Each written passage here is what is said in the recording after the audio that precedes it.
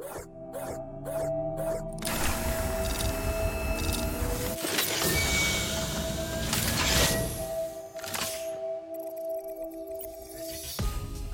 I'm your host, Thomas, data scientist, data engineer, and you're listening Let's Talk AI. On this podcast, we receive experts to talk about their experience, visions, challenges, with no fear to go into technical details.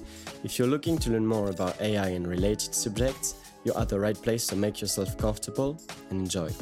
If you like this episode, please give us a review on your favorite streaming platform such as Spotify or Apple Podcast. You can also find more content on my LinkedIn newsletter.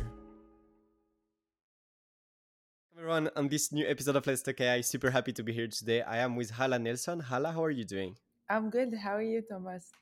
I'm very good, super excited to be on this new episode, learning more about data and AI.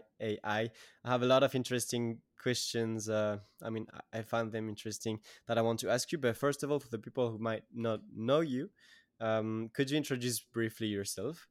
Yeah, so I'm Hala Nelson. I am from Lebanon. I am a math professor in the United States at the University in Virginia, James Madison University, and I am a writer. I wrote a book on AI and math, and I'm writing a new book on AI and data. So yeah, I'm an author. This is like kind of me. Awesome. Well, I'm super happy to have you on the podcast. On our previous talk, we discussed about a very interesting project that we can approach today. Um, First of all, I'd like to ask you what you're trying to achieve on this date in the field. Yeah, I am trying to build bridges. I feel like this is like what I can do is build bridges that need to be built between fields that are very connected, very dependent on each other, but no one had told the story on how they interact and exactly what from this field we need to do in that field, etc. So when I wrote the book on math and I knew math. I'm a math professor, and everybody used to say, like, if you know math, then you know data and you know AI and you know data science. And in my mind, I'm like, I'm a math professor and I don't know any of that stuff. So there is something in there that needs to be told that's not being told, and exactly what in math we need in that field and how does data and AI contribute to math and exactly. So I sat down and I wanted to teach a class on the subject, and I couldn't find a book that actually connects the two without like going into encyclopedia on I don't know, linear algebra or probability. Or so I ended up having to write the book myself, and then the same I'm doing now with building bridges between the computational, the modeling community, and the scientific community, and the industrial community, people who use this stuff every day in their life, in their products, in their decision making processes. And I also feel there's a disconnect there between the models and the scientific part and the um, you know foundation, the application part on one hand and the business part on the other hand, and also down on the engineering level, the infrastructure, the fundamentals. So I feel like I'm always somehow stuck in the middle, but I want to be in the middle because I want to connect all these things in an easy way, not in a very difficult language, more like Hmm. colloquial language, but without compromising the correctness and the detail, the important detail, not all the detail. Hmm. Yeah, and you mentioned that. Yeah, I'm truly aligned with that because there are those bridge that needs to be created, whether it's academic in the real world or for the business. And we can see that we truly need these kind of bridges because just if we look at like technical people who are data engineers, data scientists, BI engineer, or people who are doing I don't know, knowledge graph, all those kind of things.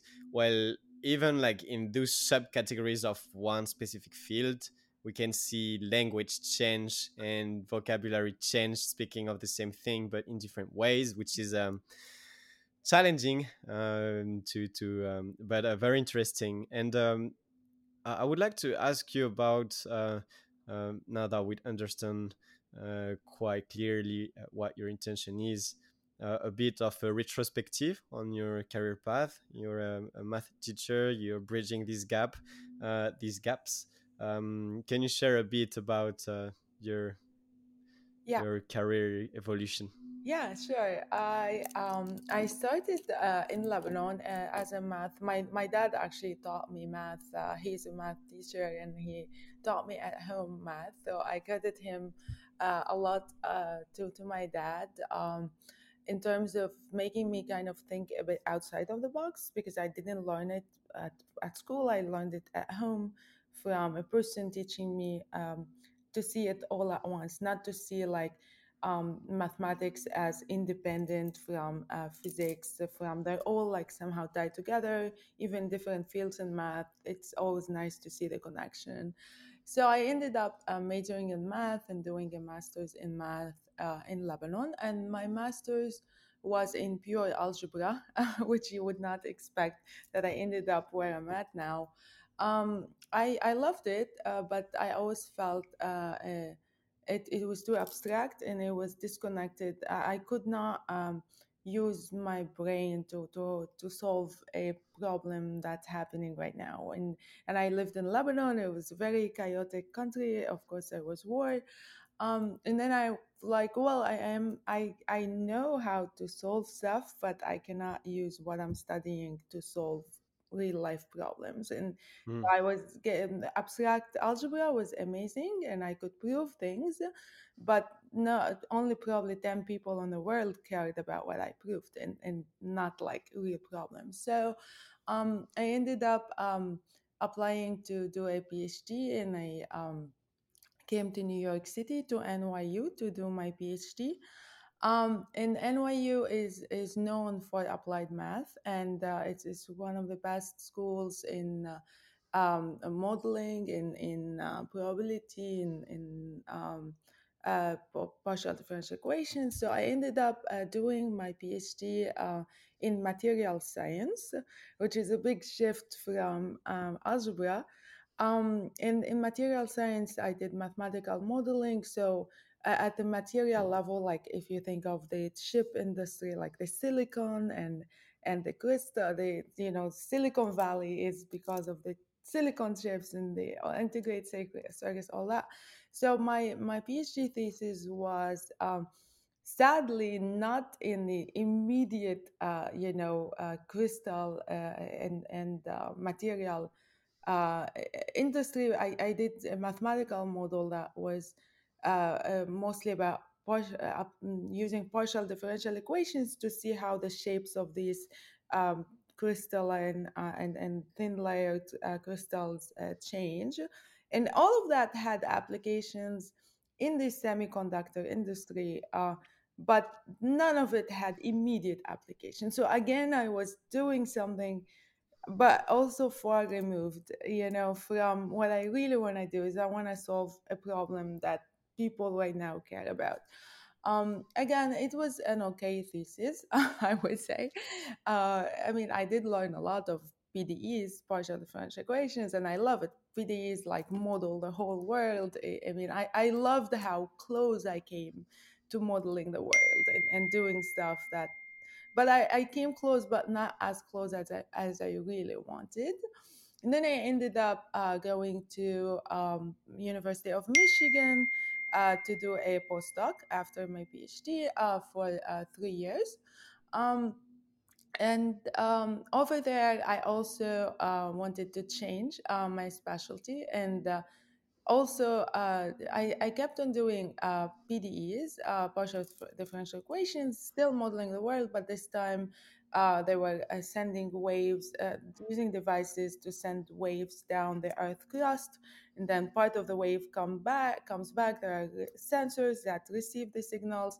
From these signals, we wanna actually see exactly how the Earth is layered, right? We wanna see inside the Earth without going there.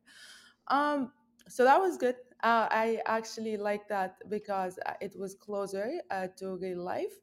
I did it's this family of problems are called inverse problems because from measurements you want to see inside something, you can see all kinds of applications.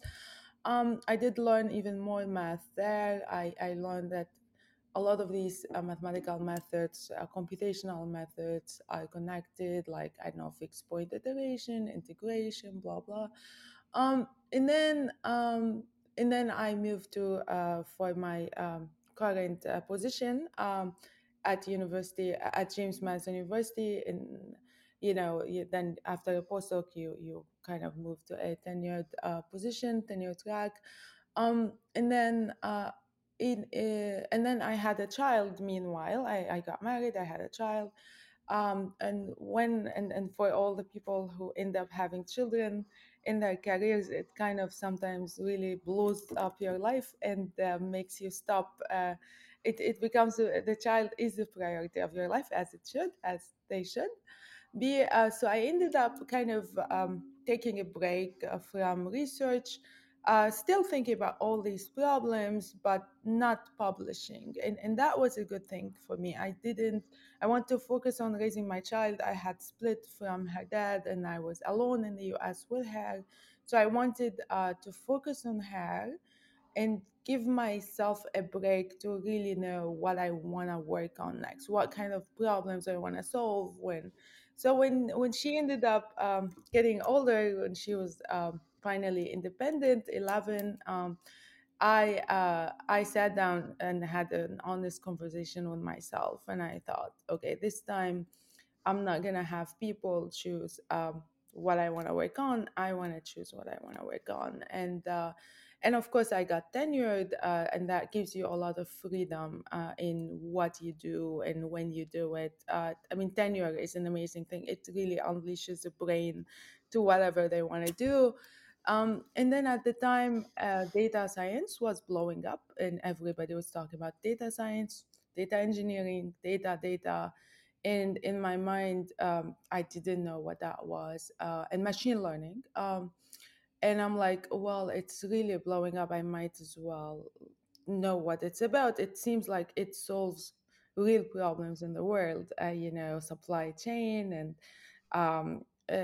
climate change, all kinds of energy, all kinds of stuff that I like. And then I kind of picked up the book Hands-on Machine Learning with Scikit-Learn, the good book.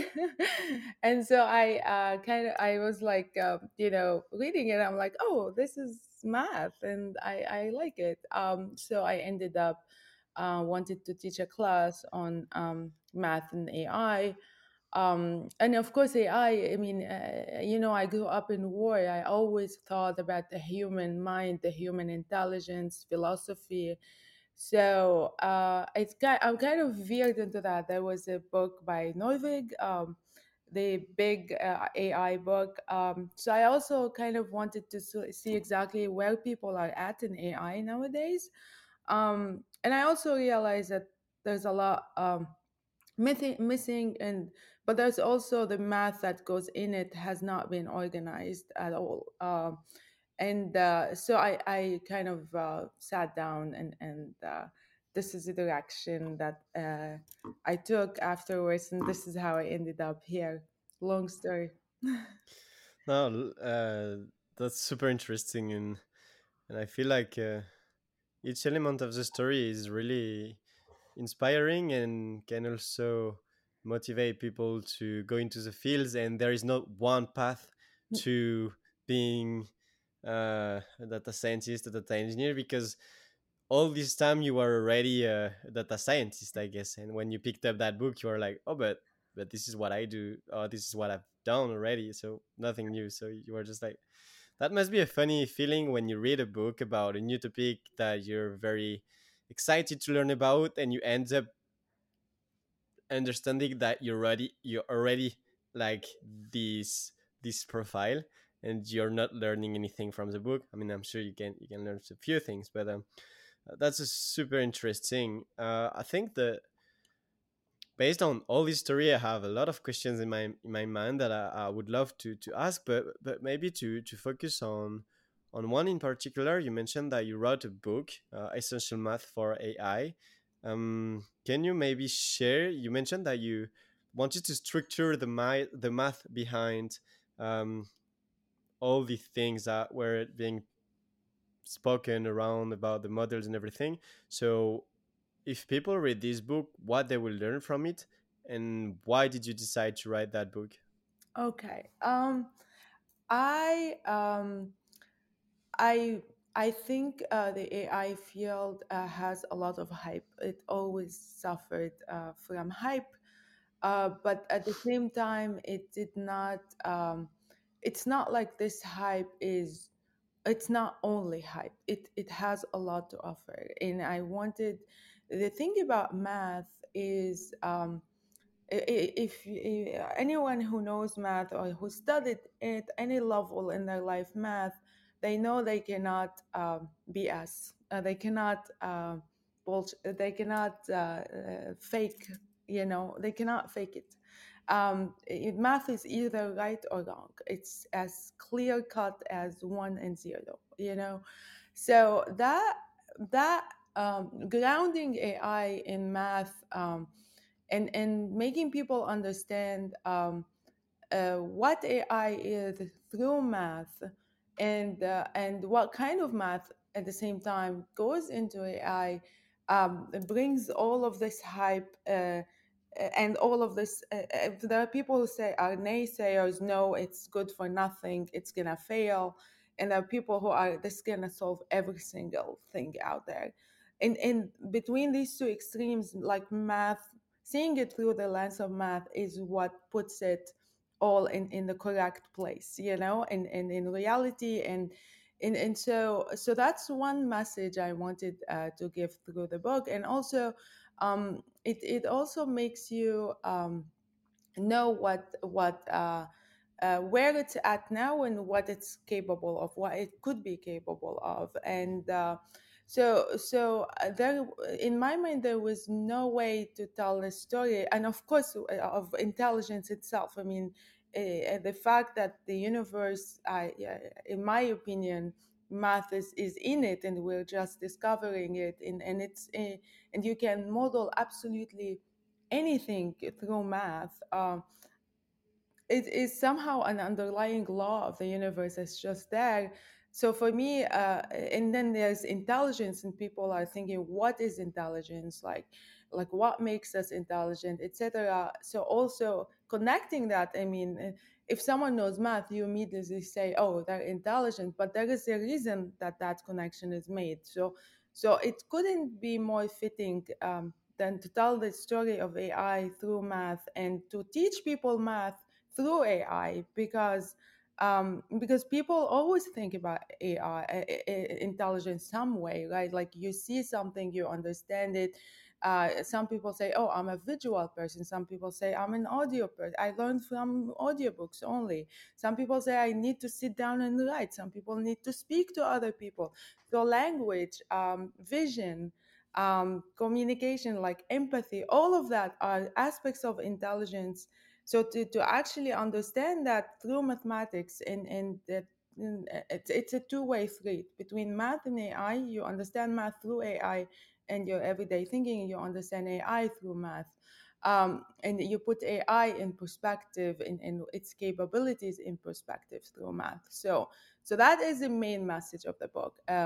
Also, the other message of the book is in AI, it kind of brings a lot of math fields together. So there's many math. I told you I build bridges. So a lot of dispersed fields are there. Like people doing probability have no idea what people doing PDEs are, unless you're literally doing a probabilistic PDE, or a PDE whose, I don't know, underlying parameters are, I don't know, coming from probabilities or data, whatever. But unless you're in there, you are living in different universes, or mathematical logic, right?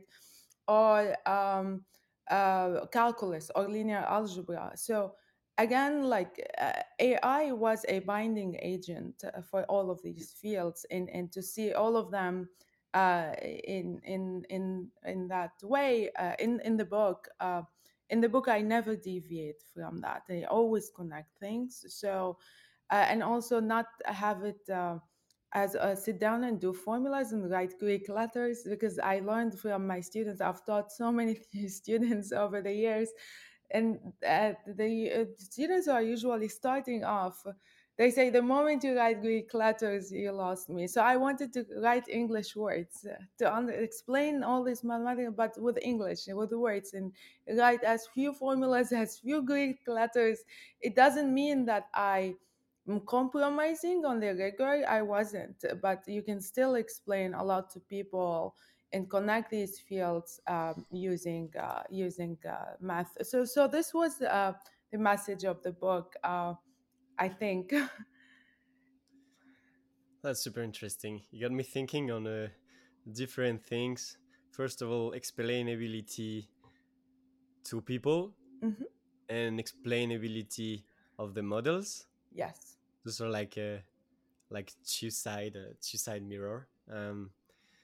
Second of all, I think that I mean it's super interesting that I would like to maybe ask you more on a following question about like how do you approach teaching. Um, but I think that the first question I would like to ask you, you've mentioned, all right, we have these two extremes that we're talking about when we talk about AI. One is AI solving all the world's problem. The other one is AI is useless, and you've mentioned that you go through this lens. With a mathematical approach, which don't lie and do not create another. It's not biased, let's say. Um, and but also you mentioned the different bridge business, the field of data, but into this field like mathematics, people who are doing probabilities. Um, I would have a lot of things to add based on your answer, and if I would like to do a summary, but ChatGPT would do it better than me. But basically, what I would like to ask you about is how do you see the gap between academy and the real world, and what can you tell us about, because you've been teaching and but you also want to solve problems, like Mhm. how did you target this approach, and what is your perspective on this gap? Yes. Um, there is a gap. The the um, the gap. There's multiple ways I can answer this. So the gap originates from okay, the world of academia is usually trying to be idealistic, always like working with idealized models, always assuming you have all the data, or they're trying, it's more like uh, and also remember, you're always trying to explain it things to students, and teach them stuff, and you're always trying to make it easy.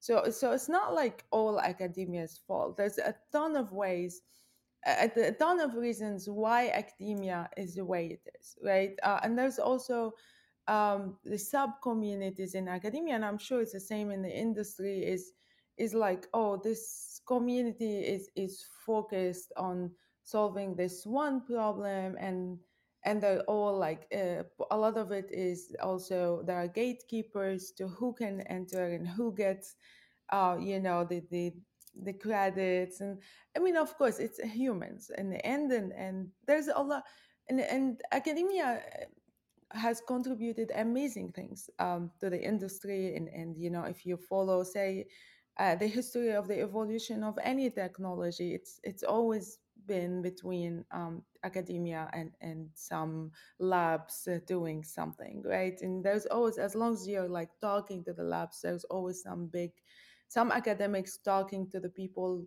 making and manufacturing the stuff. Say there's always some big uh, revelation that happens, like for example, how transistors came to be, or all that, or the collaboration between NASA and the universities. I mean, it's, I'm not going to talk it down. I mean, academia does amazing things, but at the same time, um, in everyday university life, say a mathematician. Do they graduate now? A lot of our mathematicians say I trained. The professors are they were trained in an academic discipline, but the professors stayed being professors. They never left the academic world, right? And so they were trained themselves to be and use that training to become a professor, but now they're training students to become professors. But no, not all students become professors. Maybe one or two become professors, but the rest of them are going to use the knowledge you gave them at the university in some company, or to do data for some people. And you did not teach them how to do that. You didn't teach them the kind of problems that are encountered in the industry, the kind of limitations, even the resource limitations, the kind of data they deal with. So so a lot of students leave the majors. It doesn't have to be math, many other majors, and they feel they're unprepared to go and work in a company. They don't land running. They feel that they have no skills, and that happened to even us. When say even when I finished my PhD, and a lot of my the people, my friends who finished their PhD, um, they would interview at companies. I did not interview, but I didn't. I stayed in the academic path. But a lot of my friends would interview at, say, finance companies. We graduated at NYU, so Wall Street were there. A lot of them would go interview with finance companies, with labs doing stuff, and they would not know how to even answer any of the questions. They just finished a PhD. So because they were trained to write papers and publish them, they weren't trained to actually sit down and do like work that benefits like one institution, or aligns with the mission of some company Hmm. or a lab. So this is there is a disconnect. So how I approached it is, you have to talk to the people in the industry. You have to go. So we ended up in at least in my field, to bridge the gap. When I started learning about data and AI and all of that, I realized that unless I talk to people in the industry uh, who are actually doing this stuff, like people at Amazon, people at in my city, the fire department, transportation department. Unless we talk to these people and know exactly what type of problems they're trying to solve, what do you use now, what's your infrastructure, where are you trying, unless you sit down, you bring your students with you, which I do. You bring with them, you sit with the people running these places, and ask them exactly what they're doing, what do they have, what kind of resource they have, what do you want to accomplish, and why is it not accomplished now, how can I help you. Unless there is, like, to bridge the gap, you literally have to sit with the people and teach students the whole process, and then you see the transformation in the students. Or if you can't really bring them with you, you have to tell them, this is exactly what happens in that world, this is how this being used. And so yeah, there is a gap. And then a lot of initiatives are solving this gap now, like the NSF, the National Science Foundation in the US. A lot of its new programs are to actually bring the two together, like fund projects that bring academics at universities to solve real world problems from the industry, and they're providing. So this gap is recognized. Uh, and it's being solved now, and so that's, I hope that answers a little the question. More than a little. I feel like it is a super interesting framing and a necessary one. What would you say to the people of the industry? Because from so the message is we don't prepare well very talented people and very smart people to like Exactly. so that we train them on on a framework of for doing something specific which applies to certain rules and a certain ecosystem but doesn't work anymore when you move in the industry. um, and so you've mentioned the key points to how do we deal with that. Now if you had to address to the industry, uh, what do they need? I mean, I mean, I, I would answer myself here. Like, I mean, PhD, like people who are doing PhD, people who are doing this academic path, very smart people, capable of solving a lot of things. But what would you say to the other side of the problem? Yeah. I would say kind of give people a grace period where you get them up, because these people have the brain. They might have not encountered exactly what you want them. Like, for example, this is a good book. It's called System Design Interview, Alex Shu. It's a good book. He actually added me on LinkedIn, and I'm like, oh, who's this person? And I look up and I end up buying both of his books. But anyway, it's an Good deal for him. and it, it's actually a really good book. The reason I picked up his books, I'm like, oh, these are books that talk about things I've wanted to learn for the longest time in my life, and I've never really found them anywhere. Definitely not in an academic discipline, not in math, not in engineering, not in physics, chemistry, blah. Uh, so. Uh, uh, so give them a grace period to learn the stuff, because they will learn it. And also uh, yeah, I would say this is the most advice. On the other side, the other thing is also, do not get caught in the hype of the biggest new technology, because a lot of people in the industry, they want to bring AI to their ecosystem, and they don't know what it is, what it's capable of. They just want to say that my company is doing AI, or my organization is using AI to do stuff.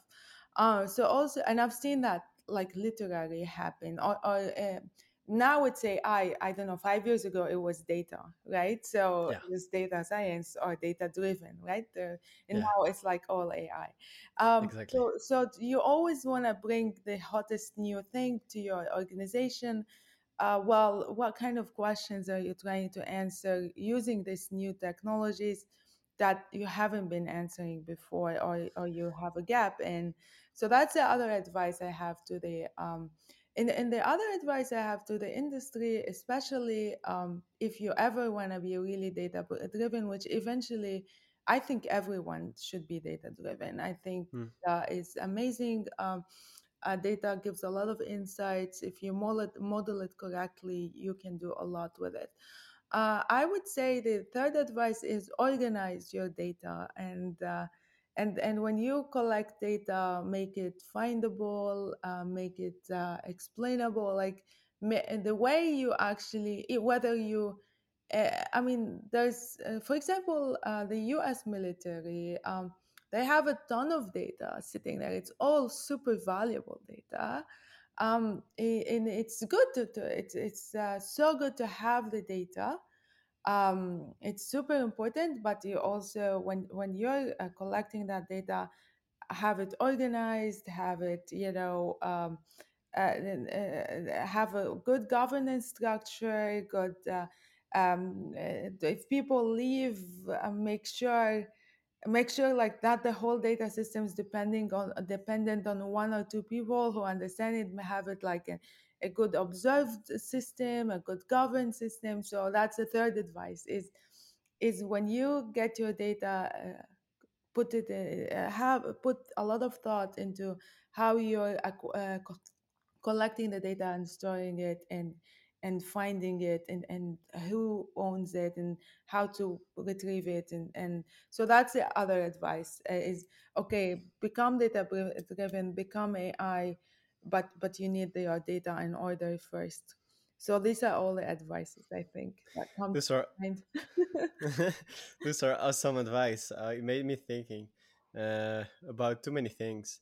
But first of all, this show is called Let's Talk AI, and for the people who are listening, we talk a lot about data and it could be, I think it would be a more fair version to say let's talk data and AI, Yes. because when you're talking AI, this is like the last thing that you're going to do is like uh, modeling, Yeah. to do like, I don't know, like a regression model, let's say. Yeah. But this And is which is like, what it is, honestly. AI is all regression, really. It's like yeah. regression or nonlinear regression. If you want another word for AI, it's nonlinear regression. It's like, And so that being said, you said a lot of very interesting thing. I really liked when you mentioned when you take your class to the fire station, um, and you not only talk about data science, but you also ask questions about the architecture. How does the data arrive, mhm, and how everything um, is working together to know why am I seeing what am I seeing right now, like 100%. those rows of data that I'm seeing, and whatever I will do with it, what is the context out of it. And Exactly. a lot of data science profiles have no clue about this data engineer part, Yeah, but it's so important because it is like being in a chaos place, but you're only looking at something that looks like a little paradise. But if you don't know that the data engineering around you is very messy and not fight, and you can't trust it, then there is no case to doing data science in this yeah. before fixing all of that. And so that made me. I don't know if you want to comment on that. I do 100%. It's you even ask about how you're getting this, and exactly how it's organized at the database level, and even sometimes they ask like on the machine level, on the actually what servers, etc. Because you discover that, oh, some of these values are, they don't have them for that day, for some, I don't know, outage or something, so someone sits down and literally puts in things by hand, or sometimes a bus driver in the transportation like literally logs things. So all of this information is important, like just because at some point you need to know, uh, I mean, these numbers determine things later, and you need to know where these numbers are coming from and how they're organized. Hmm. There's multiple layers to what you said that I want to comment on a couple of things that you said. um, People, they don't only need the that side of the story, they also want to see the business value side of the story. After you had this nice stuff, and you create the charts, or find the numbers and metrics, exactly how is your business using these numbers to get funding, or to sell more product, or to get more ridership to the, more usage, more customers. You want to know exactly with what they have now, how are they using it in their business model. So you're, as a data scientist, sitting like right there in the middle between what the data engineering people are doing, and between what the business and its mission and its values and its money is very important. It's what where it's fun, how are these numbers getting you more money, Hmm. and where do you want to go with it, or how is it getting you, I don't know, more visibility or more votes if you're a political campaign. exactly, you're a data science, you want to know both sides of the story, because you're right there in the middle, and that's not a nice place to be if you don't know either side, because then you do stuff, then you're just basically a person who's playing around with some charts and some pictures and some models, and it's fun, but is it adding value either way? No, you can add value to the engineers by telling them exactly how you want your data, and you can add value to the business people by saying where they want to go and somehow take them there. so Hmm. so Yeah, totally. That's super. That's fundamental, and like when when we are clear on what's the output of it, even though I'm not going to do it myself, but like what do you want to, like Mhm, what decision do you want to make based on what I'm going to provide you, mhm, or or how do you expect this to succeed, or like exactly. what would mean, how would you define success Yeah, after I've realized whatever we're talking about. whatever, And 100%. In not only success, oh, you said, it left my mind, it will come back. Yeah, it left my mind, but you said something made me think of something. It's well, just so if you remind it, just important. get me in.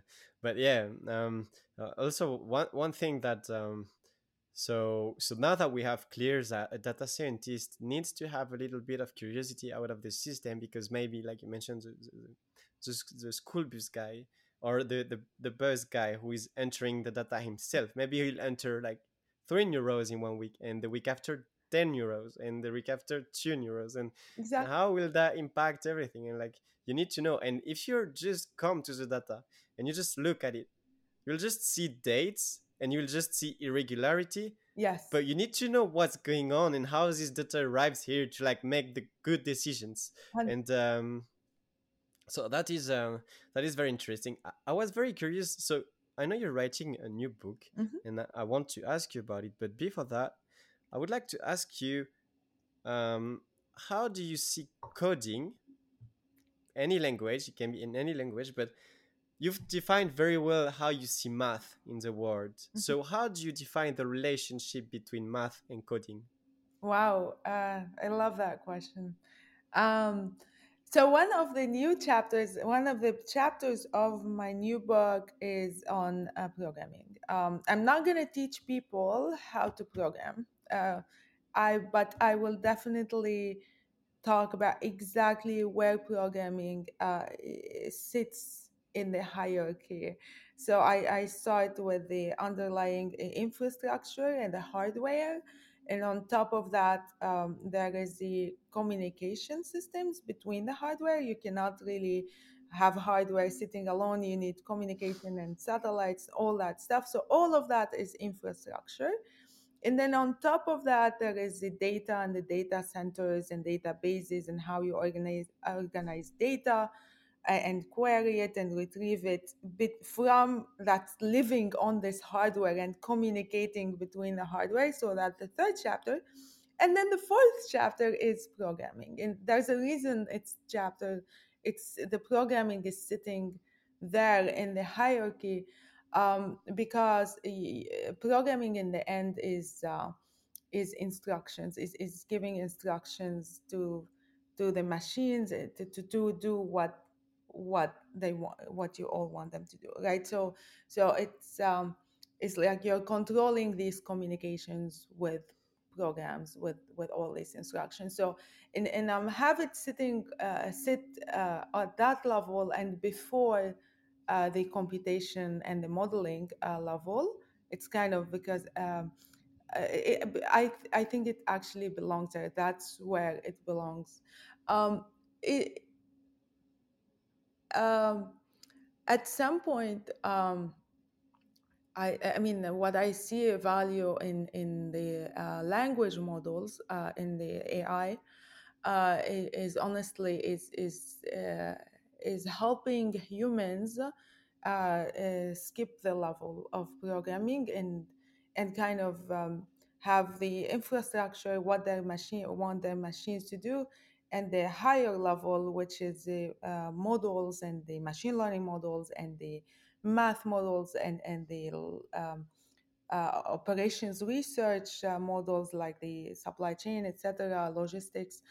Um, and then the programming will be hopefully done at the machine level, not by us, because in the end, the programming is languages that that tell the machine to do what we want them to do. At It's the intermediate between us and the where we want to be and what the machine instructions does, like exactly like put this pixel in this screen, and or put this table, or do this computation, right? So my hope is that programming will be something that we in the future, because of language models, we will not have to do ourselves. It will all be automated. But for now, what programming helps with is for me, I think the important programming languages are honestly SQL for database querying and stuff, and for and um, Python, of course, and Rust for machine learning, and I don't see need beyond those for now. Maybe I skipped something that I have to open my new chapter in that. But this is how I see where programming is situated, and the value of programming, and whether all now do I teach my daughter coding? Now, yes. I think we're not at the level where the language models can write all the code for us that we want them to, but at some point, I'm hoping that we won't have to, and then we just teach them either the infrastructure on databases, etc., or the higher level, and the middle language is just we're gonna skip it. I don't know if I answered your question, but this Yeah. is how where I see the position of programming in the world of Hmm. data science and AI. Right, because you can have, for example, you have you've solved a problem with math, and now you want to implement it in systems, Mhm. and you're using programming. I am aligned with the vision of programming being skipped, and a lot of the majority of the users in the future. I'm not sure if it's long term or how or what it is. But I am aligned regarding we're all going to be prompt engineers, Yes. just doing prompts. Yeah. That being said, I think programming in itself, even though will be enhanced by new technology to do it faster, better, and so the learning curve is more approachable for anyone. That being said, I think um, for to be this prompt engineer, to have this vision and align all the systems just by doing sentences with large language models or just a language model. I believe that the person who is doing the prompts needs to understand the coding logics that goes behind, so Yeah. that the questions are very specific. And what we're seeing today with large language models is like it's a very powerful tool if you have powerful questions and you know what to ask, Yes. but it is a mediocre tool if you are asking mediocre questions, but then you're assuming it is a mediocre tool because you're not asking the right things in the right context or giving the right information, which is very challenging. And this is why it might be very important to know what goes behind with the system and how the language work and how it have been architectured specifically to be able to be this prompt engineer, at least in the nearest term.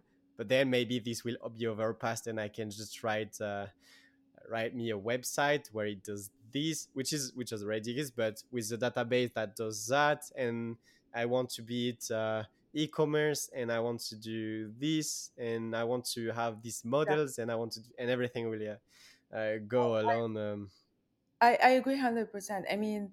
I mean, if I'm sure we all Googled something in our life, many things, and sometimes you have to refine your Google thing to get what you're really looking for. And I don't see this as different. And the other thing is about the barrier of writing code itself in a certain language, um, in a certain programming language, whether it's C or Python or whatever.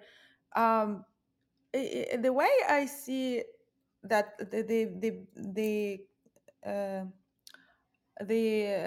what's the word, the benefit that the language models are gonna give us in that sense is the same benefit that the invention of a graphical user interface in computers gave to the world, is that it made it democratized computers and made them used by anyone, by artists, by business people. People have nothing to do with programming ever because of the graphical user interface. It put a layer where people can use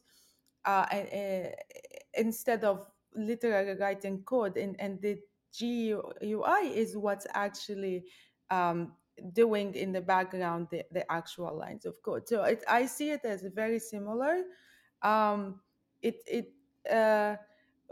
it's like you said, we have to understand the logic. I mean, when I sit down and model something for whether it's I don't know, my material science or the fire deployment project, when I model anything, I have to sit down and understand what problem I want to solve. I model it, but then I tell my student to program it, right? And they do. And did I click a button? I did not click a single button. I do write my own programs as well. Don't get me wrong. But when I don't have to, I don't.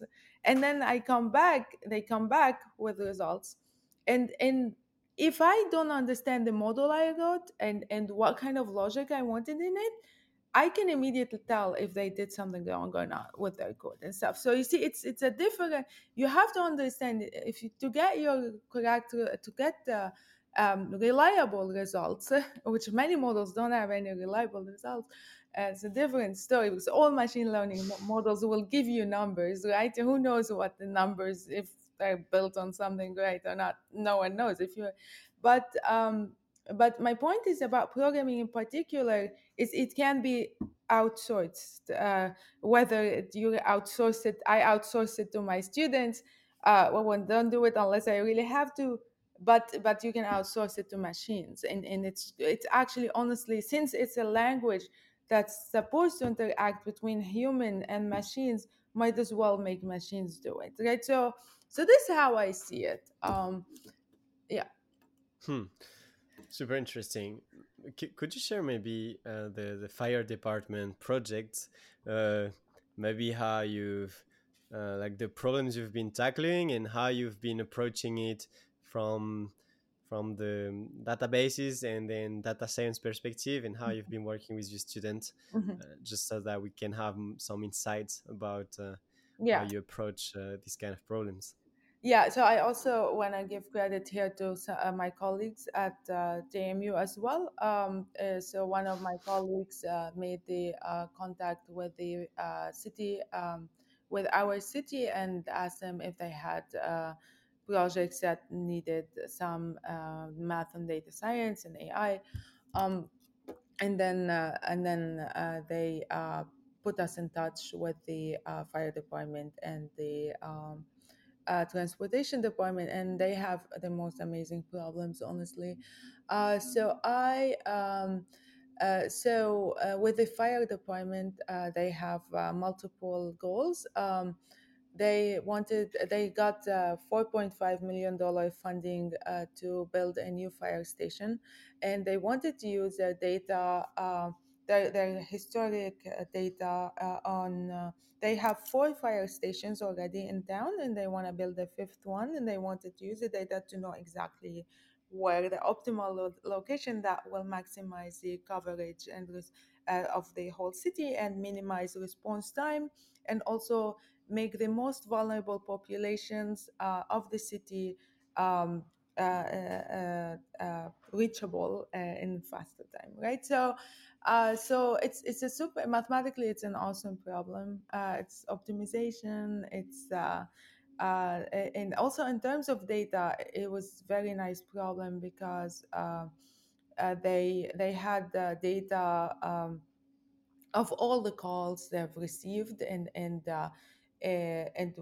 then we also a lot of this project is also a geographic information system because you need location is very important and Mm. mileage and so they need they need the response time to be under 4 minutes and also in mileage you need to cover like road miles and also you wanted to know information about each house and the structure and what kind of people live there, how old do they are they. We have it's a university town, so students have parties and there's they're prone to fires and and all of that stuff. So that was the kind of project we got. They also had a different goal, which is enhancing the insurance ISO rating, they call it in their language. Oh, by the way, we had to learn their language. So many times we'd ask them, what does this mean? What does this acronym mean? Like, you have to sit down and by the end, in the beginning of the project, I had no idea what firefighters did or talked about or valued and then by the end of the project we were speaking their language. We both had to actually agree on the vocabulary and teach each other our vocabulary. Mm. um, anyway, so they wanted to enhance their standard of cover rating because that if a city is rated more safe by the national rating, then more business the insurance goes down, the insurance fees, so more businesses come. So it really is a good thing. So we Wow. had to use their data to see exactly where they were underperforming and how to bring that up, like exactly what. So it's an awesome project. There's a lot in it. It keeps coming. Um, Also, the transportation department project is really amazing. But with that project, we had the data. We did a lot with the data, and then we discovered that the data was all wrong. It was all scrambled. Oh. The data what they gave us, and it was an unfixable. It was at a database level, and I it's actually the reason that prompted me to write the new book was exactly that incident. Is I realized that I because I don't understand databases and how data gets into databases and how it gets retrieved from databases, um, I could not fix the data that was given to me or even give advice on how to fix that data. So we had to, I mean, of course, the model is still correct, but we Mm-hmm. have to use an older data set Mm. to Mm. actually do so. So it is, so that's, it's all interesting problems. Get your hands dirty in a good way. Mm. We've heard this sentence a lot in this podcast. Yeah, you need to play with data and not only like real world data, and there are a lot of data sets out there available to play. I find it amazing that you're working with students to solve real world problem. And I know that as a student, if I were to go back in my master or in my degree, I would like to have this kind of opportunities to just like in the end, when you solve this problem and when you do a good job about it, you have real world value. You're helping people who are helping saving lives. Yes. You're helping your city achieve more business and grow more prosperous. So it ends so many, and from there are so many indirect um, repercussions Yes. and ways to. I mean, it's fascinating, and I love it, and um, and if that's in your second book also, well, maybe can you share a bit about your second book? Yes. I- uh, the second book, it really fills the gap that I just talked about. Like I have always existed in a good world where data was awesome and curated, and I could write a model, and I could analyze the model, and I could do math on the model, any math you want, like even conversion analysis stuff that is not easy mathematically, but it exists in a very ideal world.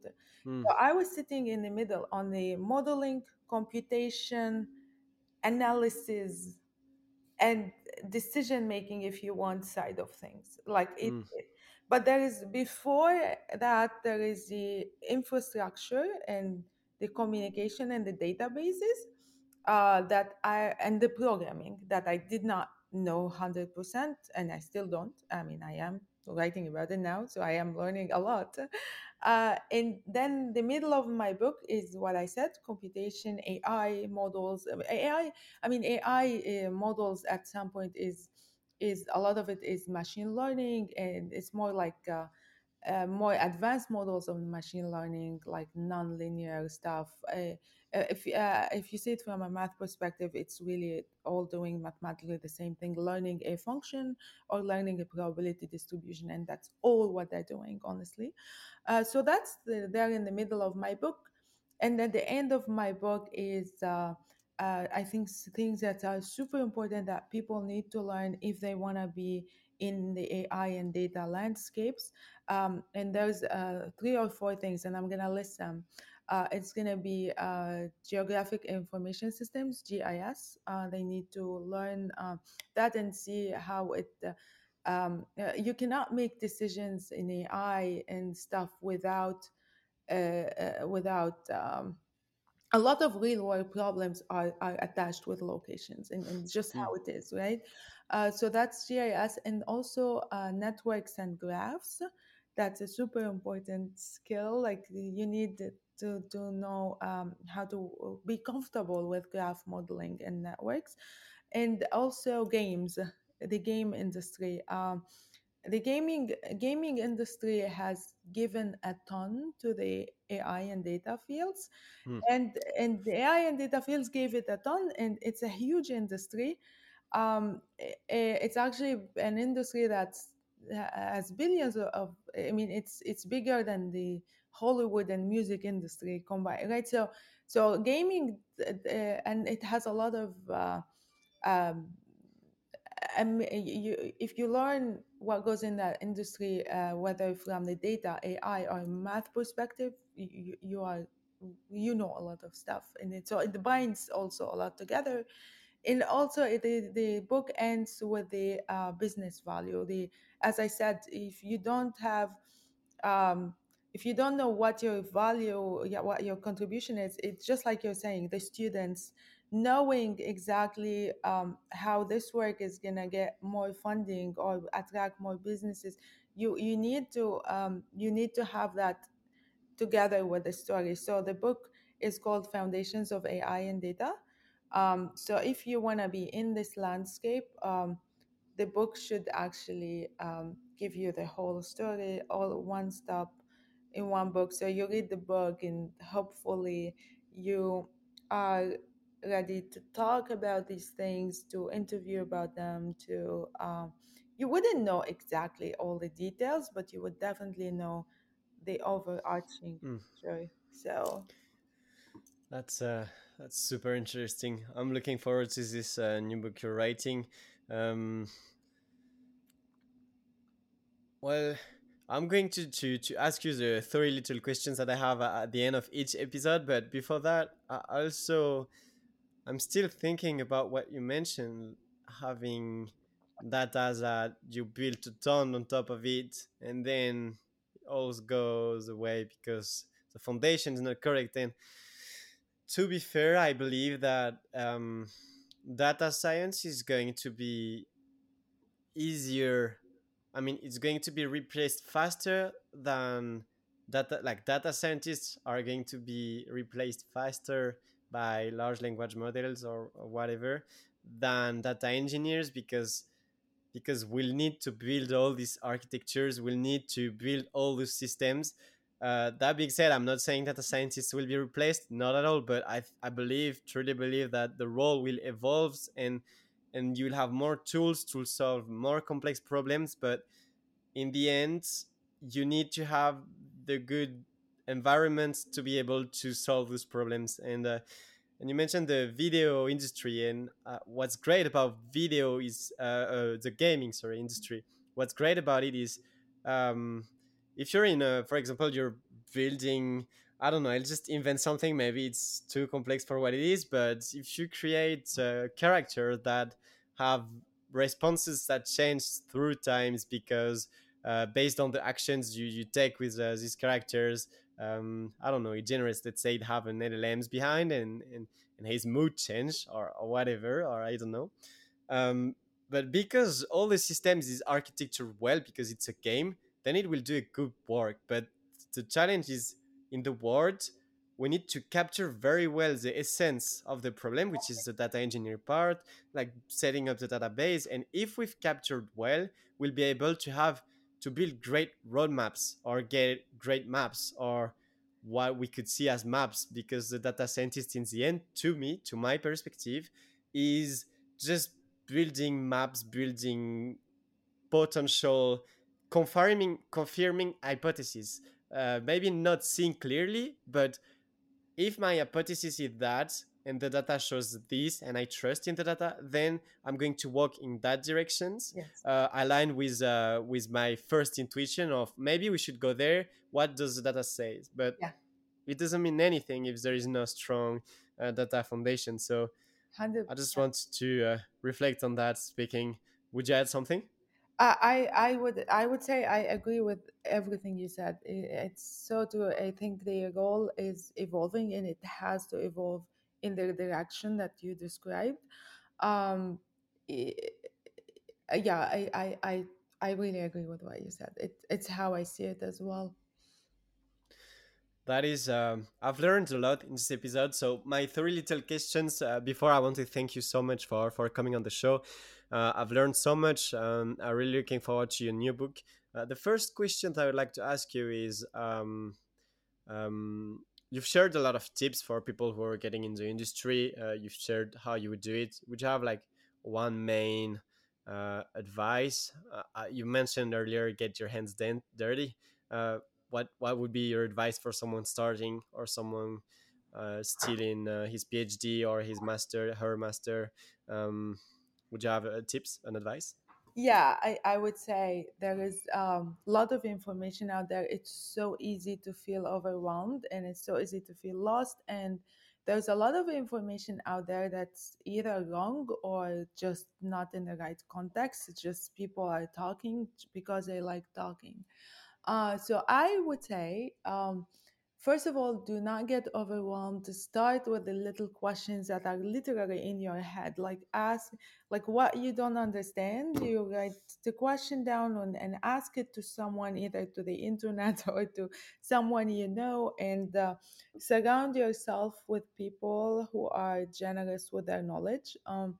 A lot of people in the industry are generous in the sense that they either talk about it, they write about it, or they, if you ask them questions, they would answer you, or people at your school, other students. And sometimes I'm watching a TV show and I learn something or look it up. So just always try to answer the little questions and follow the leads. And also, um, see before getting your hands dirty, it's good to also see, try to understand the big picture and where the thing you're learning falls in the big picture, like exactly where you're situated. You don't have to understand any detail. No one knows everything, and no one knows all the details about everything, but what you want to know is exactly where you're situated, or your problem you're trying to solve in the big pictures of things, or on the how does it align with the big goal. So that's another advice.